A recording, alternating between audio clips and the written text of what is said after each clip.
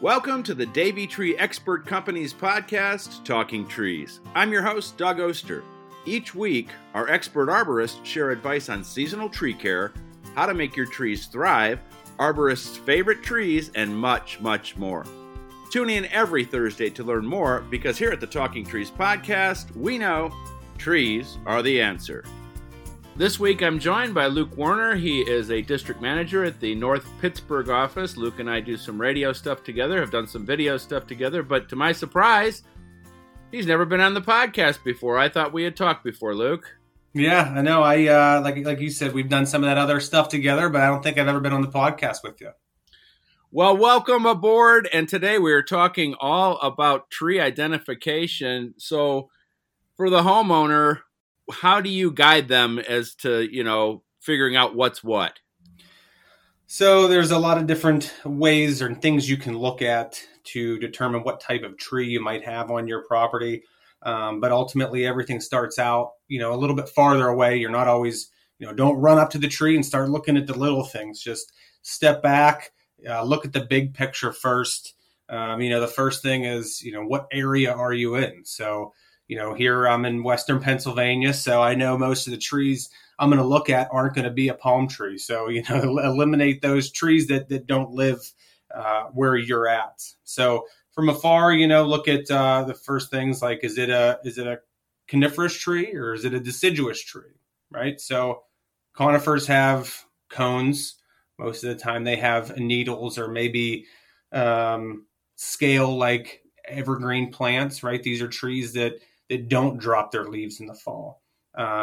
Deciduous trees do drop their leaves in the fall. So those are the two large classifications of trees. There's many beyond that, but those are the first couple things that you would look at. When did you figure out what was what? Did you do this as a kid? Did you know the difference between a red maple and another type of maple, or did that come with your profession?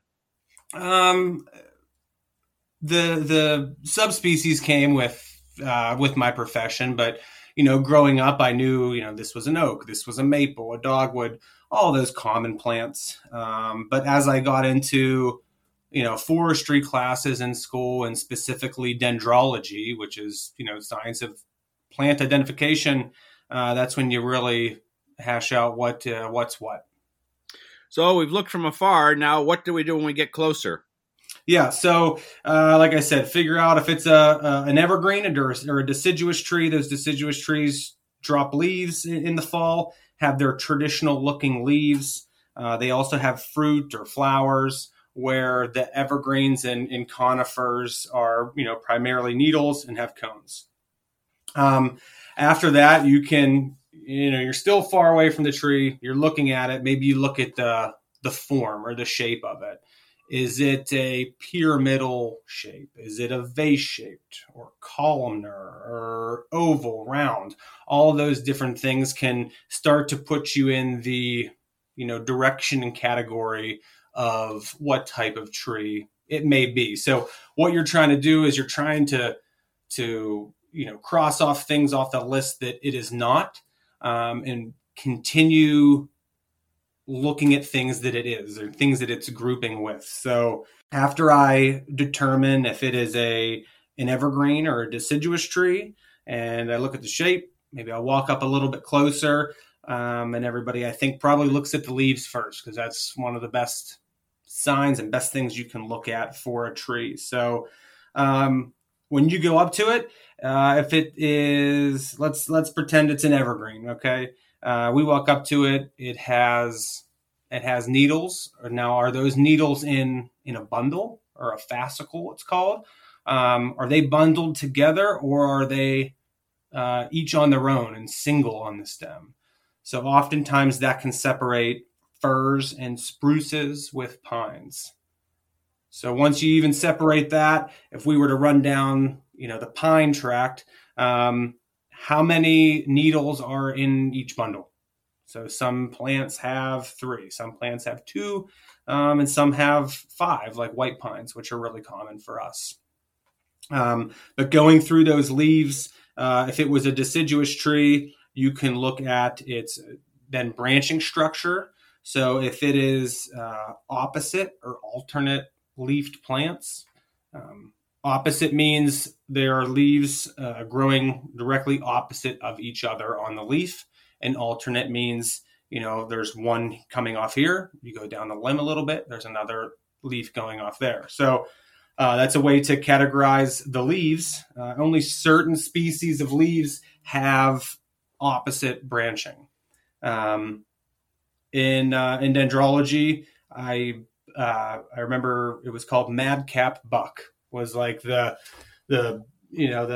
shortcut on plants that have plants that have opposite branching. So think of MAD, M-A-D, that's maple, ash, dogwood. Cap stands for the Caprifolaceae family. There's a lot of viburnums, honeysuckle in there. And then buck was short for buckeye or horse chestnut. So if you go up to a plant, you see it has opposite branching, that was always a nice shortcut, to jump to certain plants. And then you could break down, within those species what it may be. But it really helped identify those plants. But if we're talking about leaves, the deciduous trees, and say it's alternate, right? It doesn't fall into that opposite leaf category. There's a couple of different types of leaves we have. We have simple and compound leaves. So simple leaves are that like of an oak or a maple, things that, one leaf looks like one leaf. That's what people traditionally think of when they think of a leaf. Compound leaves are a bunch of leaflets together form one leaf.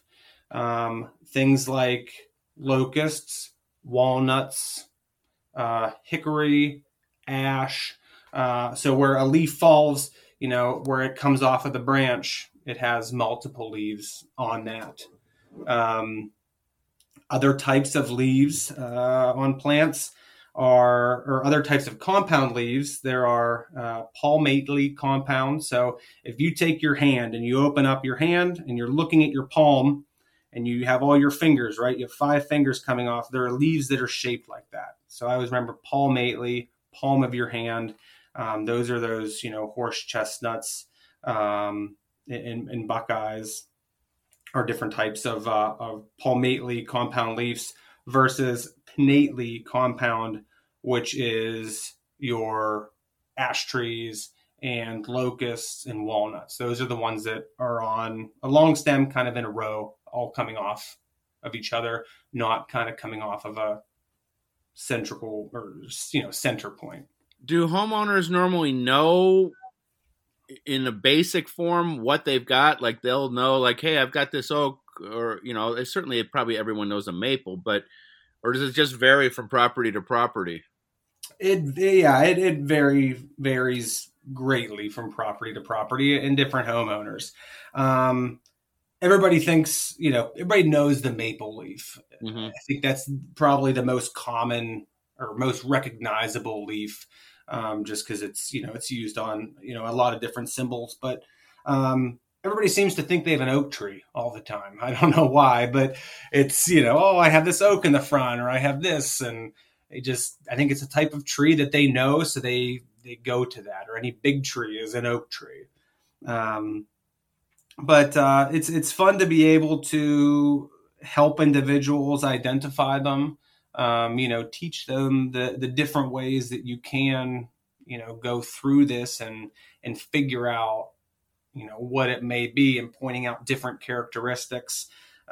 Leaves aren't, sometimes you have to identify trees when there aren't any leaves, on the tree in the wintertime. And that's, there's different ways to look at it that way, but, different characteristics in the bark. Buds can be different. Leaf scars, which is where the leaf comes off of the stem. All of those things have their own type of fingerprint and can help identify the trees.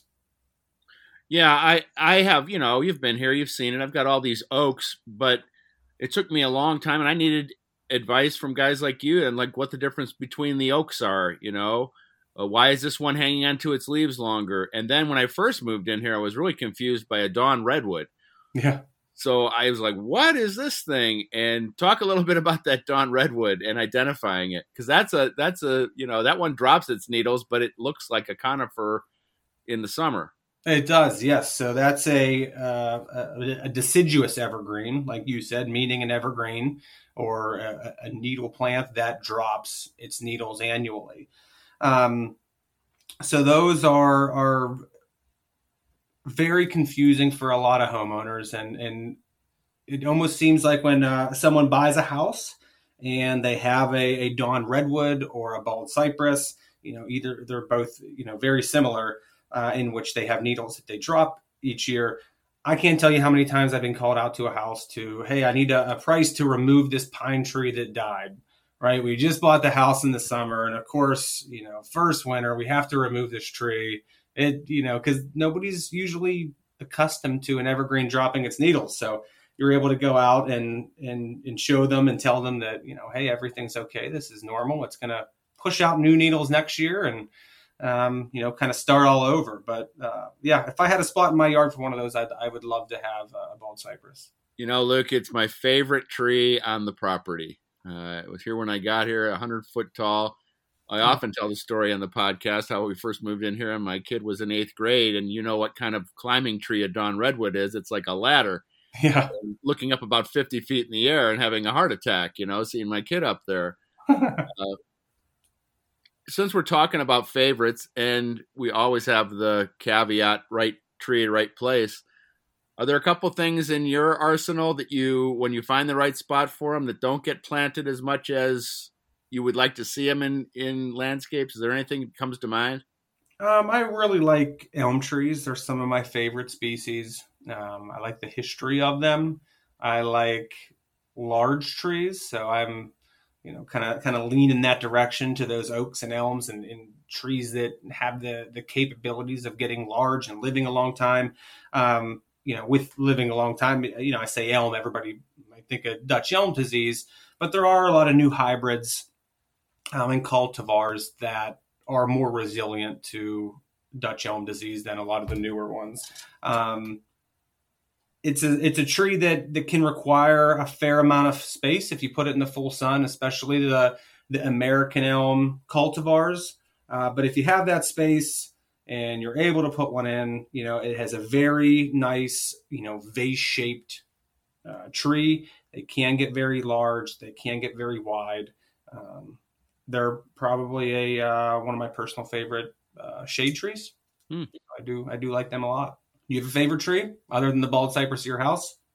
Well, what I've been doing since I've been doing this podcast is that I've been adding natives. As the oak forest is in decline, which is really a pain, Luke. Mm-hmm.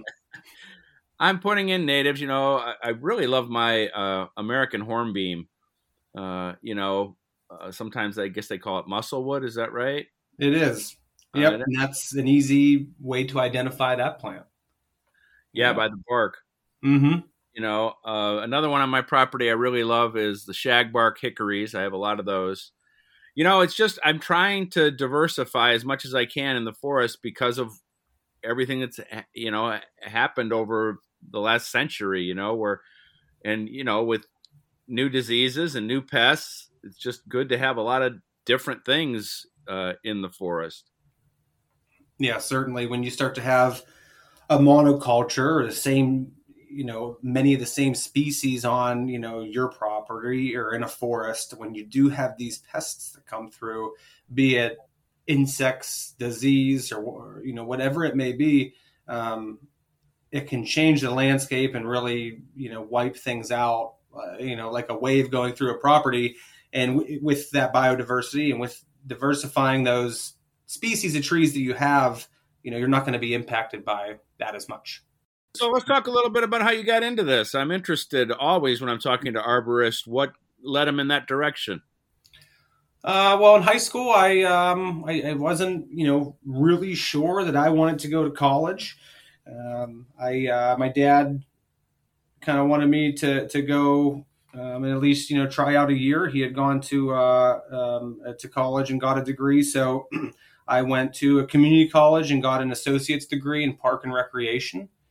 I wasn't thrilled with the seasonality of that career or of that path, but I took it was like a Forestry 101 class. And it was really the first time that I went to school and enjoyed it and looked forward to class.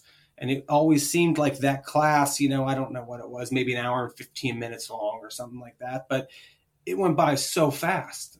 And it would end, and I was like, oh, man, I really wish the class was longer. I just really enjoyed that Forestry 101 class. So I looked, and the closest universities that offered a bachelor's degree in forestry were Penn State, West Virginia, and Syracuse. So I had a lot of family that went to Penn State, and I wasn't, overly interested in that. So I went to WVU and got my bachelor's in forestry, and worked for the University Forest a little bit, and worked for Division of Forestry in West Virginia, and just really enjoyed that.